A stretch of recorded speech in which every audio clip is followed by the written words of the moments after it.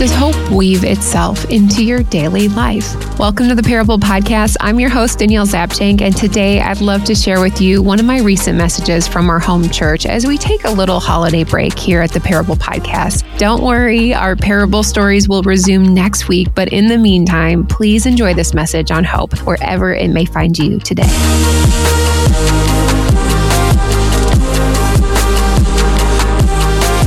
Well, Happy New Year to everybody. Today we're going to talk about that there is magic in finding hope. Magic not in the sense of sleight of the hand or making a semi-truck disappear, but magic of the unseen, the unreal. That, like, how did that happen? That kind of magic that you can look back and say, that was only God. As we wrap up this series, we've looked at the magic of finding Jesus, joy, peace, meaning, and so before 2023 ends, we're going to dig into hope. I don't know about you, but I found that I use the word hope a lot, too many times than I realize. It's a word that seems to pop out in the things that I say, how I text people, how I feel, like I hope my package from Amazon arrives on time. I hope the chicken is defrosted before dinner comes. I hope my plans don't change. I hope you heal so-and-so. I hope today is better than yesterday. I hope you're there, God. Hope can come in many forms, and for such a small word, it holds a huge weight and expectation. As the great scholar Ferris Bueller once said, life moves pretty fast. If you don't stop and look around once in a while, you could miss it. And I think the same is true for hope. If you don't stop and look around once in a while, you're going to miss it. It's everywhere. And today we're going to look at how hope can be discovered in the long-awaited. It can be newfound. And sometimes it can be borrowed when we need it the most. And there's magic in finding the hope that we need. I don't think anyone likes waiting. Nevertheless, when this happens to me, I just kind of try to tell myself, like, okay, I'm just going to get a test of patience today. So just try to go with the flow. A couple years ago, we were in the Myrtle Beach area. We were at this awesome go-kart track area, but I didn't want to spend a small mortgage payment on lunch. So we decided to go down the street to a Wendy's, and I'm like, oh, it's going to be a quick lunch, right? Well, there was a line inside, and it was about lunchtime, so I was like, okay, Eric, you go grab a table with the kids, and I'll just wait here. And I was waiting, and I was waiting, and I was waiting, and I thought, it's getting much busier in here, but no food is coming out of the window, and people were getting angry, and I could desperately see that people were short on staff.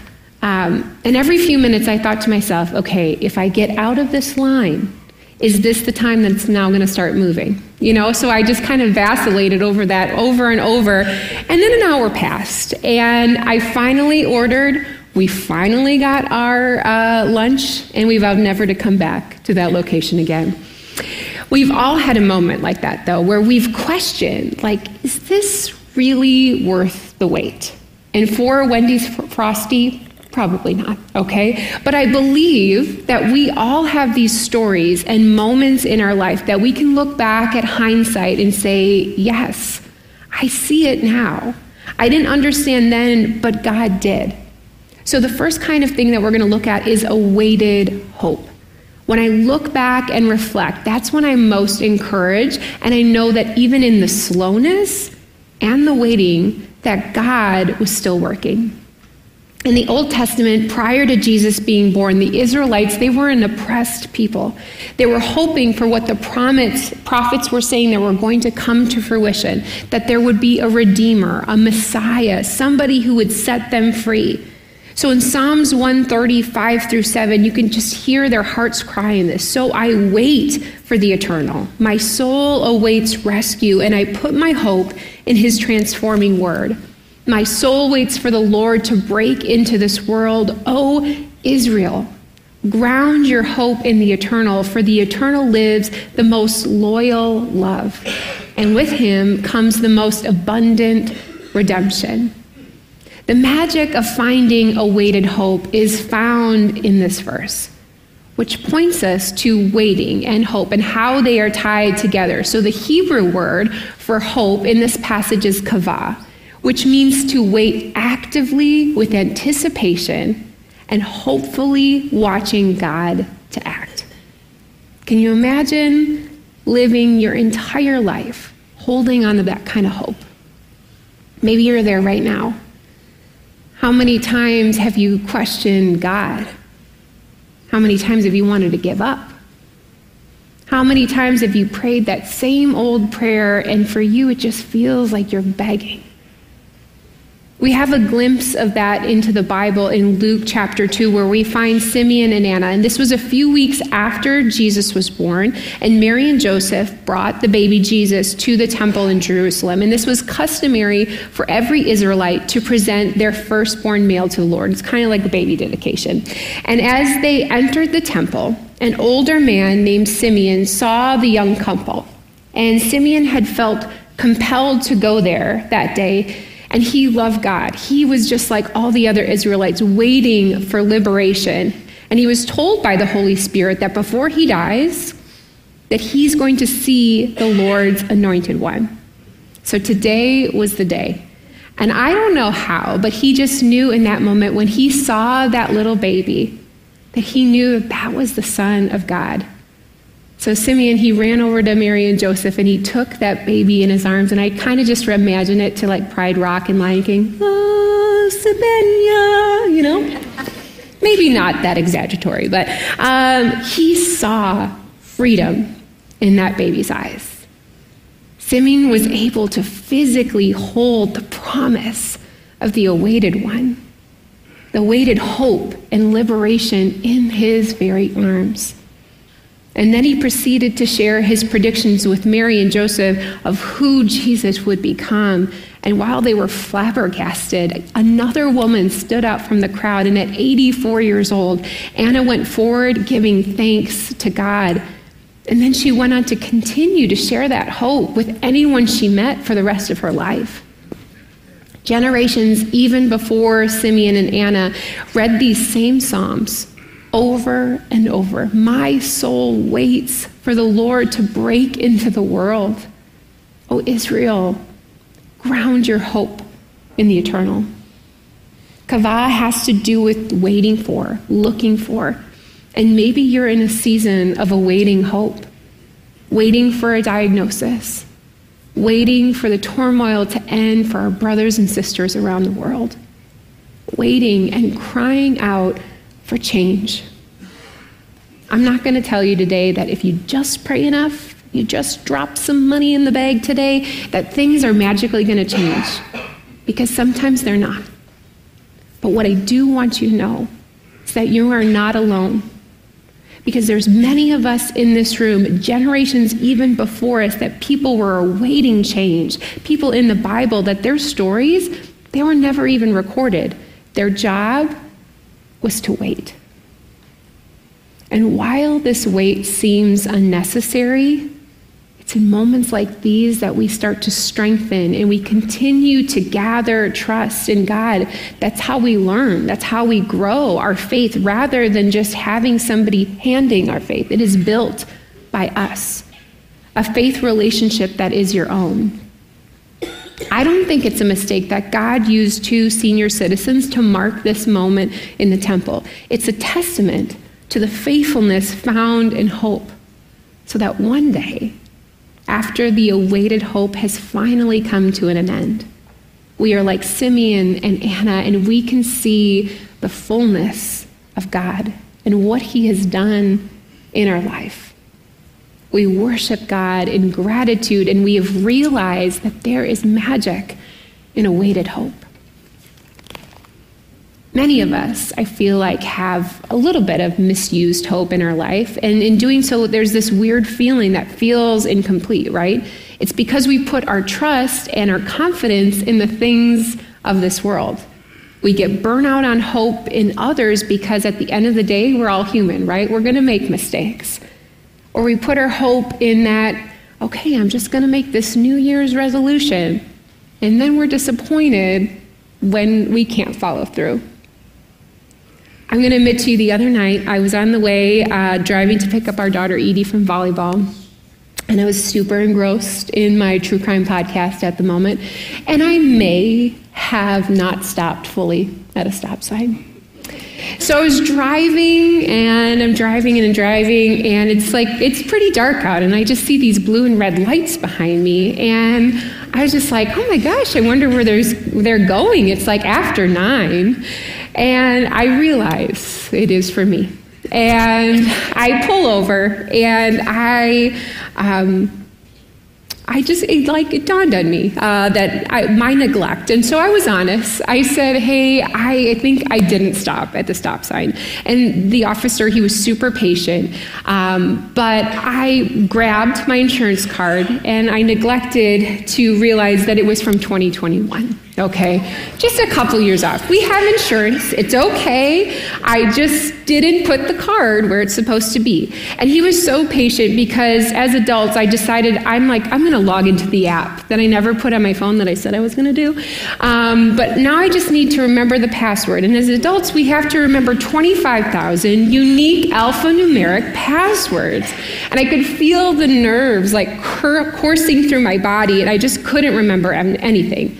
Thankfully, he gave me directions on how to present my insurance card at the courthouse, so I am cleared to be here today. And there was this surge of hope this night. And it was a hope that I know I have this card, that hope first. And then it was a newfound hope that I found out that my name could be cleared and everything was going to be just fine. The magic of finding newfound hope can be like that. It comes as a time of refreshment, a reprieve, a beautiful moment to find something we didn't even know existed or that we even needed. Have you experienced that before? I grew up going to church on Sundays, but when I was in 5th grade, we moved and everything changed for me. We started going to a church that believed in a relationship with Jesus over religion. As a young girl, I discovered the newfound hope in Jesus that I didn't even know was possible. I knew God actually cared about me, what I was feeling, what I hoped for, even as a 10-year-old girl. And I would say that even 30 years later, I am still discovering the magic of newfound hope every day. I like what it says in the book of Lamentations. It shares, in gaining hope, I remember and I wait for this thought. How enduring is God's loyal love. The eternal has inexhaustible compassion. Here they are, every morning new. It's those new mercies. And the book of Lamentations, if you're not familiar, it's all about grief. It's not a happy read. But in the midst of the turmoil, this author, there is new hope found discovered every single morning. God is still sharing his love with us because he is so compassionate in that way, even when we don't expect it.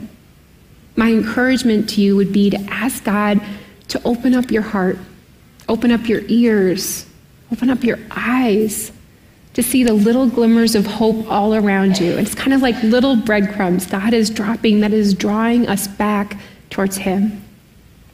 Finally, there is magic in finding borrowed hope. I believe sharing hope with others changes not only other people's trajectory, but our hope trajectory as well. My friend Kelly experienced something very traumatic that left her hope shattered. She found herself one morning when she was in college. She slipped across the street to a little church across from her dorm room, and she sat in the back row and she listened to a woman share her story that was very similar to her own. It resonated with Kelly in a way that right after the service was done, she made a beeline right to her, and they connected afterwards. Because of that woman's story, Kelly was able to begin to see that if God had brought this woman through a very similar circumstance, he could do it for Kelly as well. In this conversation, there was this passing of hope from one person to another. It's just like a relay race. A baton is passed on to the next runner, an extension of someone else's story. It's giving a little bit of borrowed hope to the other. That idea of someone grabbing onto hope is so beautiful, and that's why it says in Hebrews, we who have run for our very lives to God have every reason to grab promised hope with both hands and never let it go.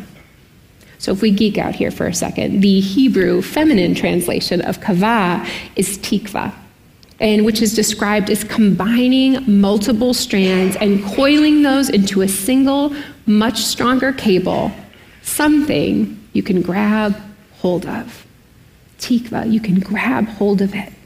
And that is the magic of finding borrowed hope, to continue to gather, collect those different stories, that encouragement that somebody said. You can see these glimpses of God as different strands binding itself together so that we can hold on to it as we move forward in life. It's allowing space for others to borrow hope to hold on to in a season where we didn't know we even needed it. I think my friend Joy, she wrote this in a blog this week. She says, in the face of adversity and pain, we can grab a hold to this promise and we can cling to tikva, which acts as a cord that tethers us to the throne of God when we don't have the capacity to see a different future.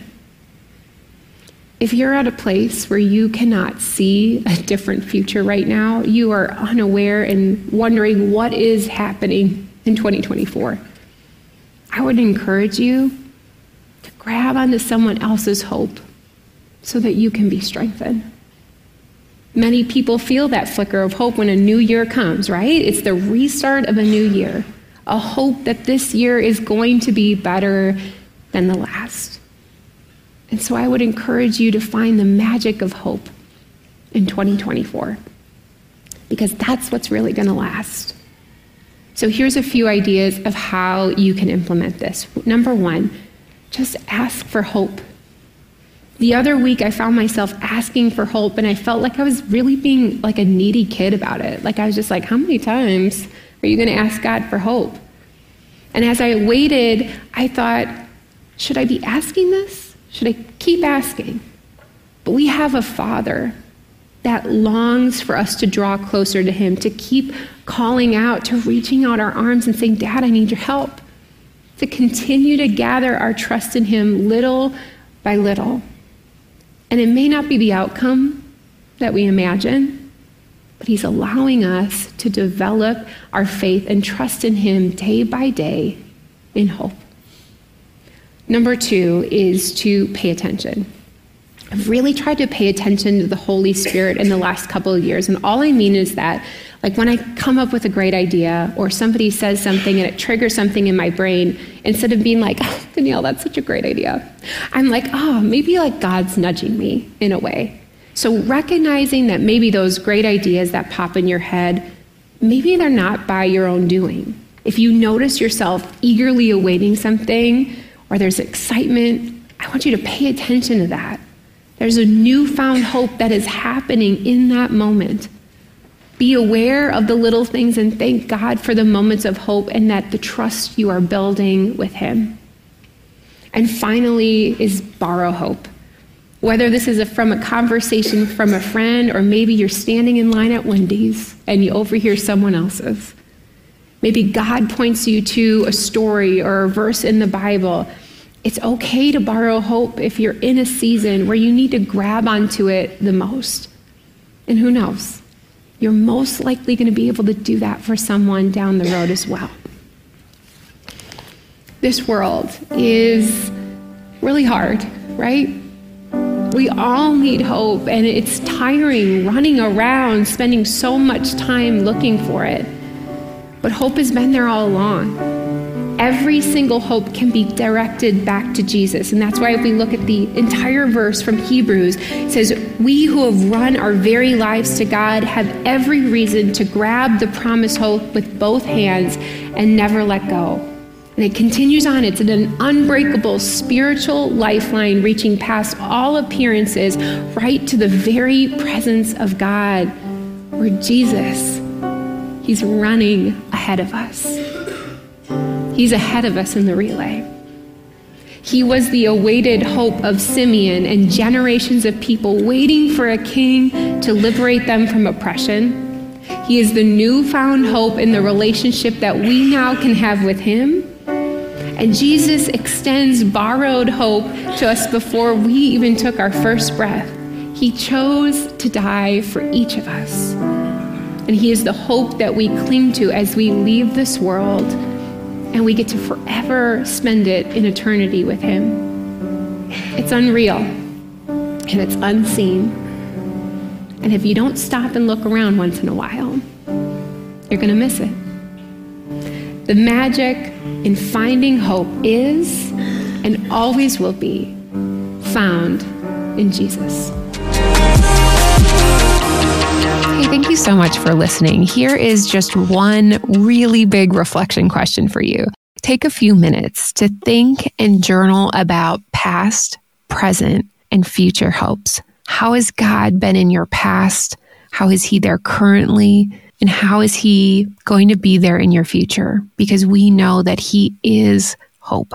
We have some great episodes coming up for you this January. In the next 2 weeks, you're going to get to hear from my friend Maggie, share about disentangling fear, and then Carly, how she ditches perfection. We thank you so much for supporting the Parable Podcast. We are grateful for you listening and learning from all of these parable stories. Please share with a friend or leave a rating or review wherever you listen.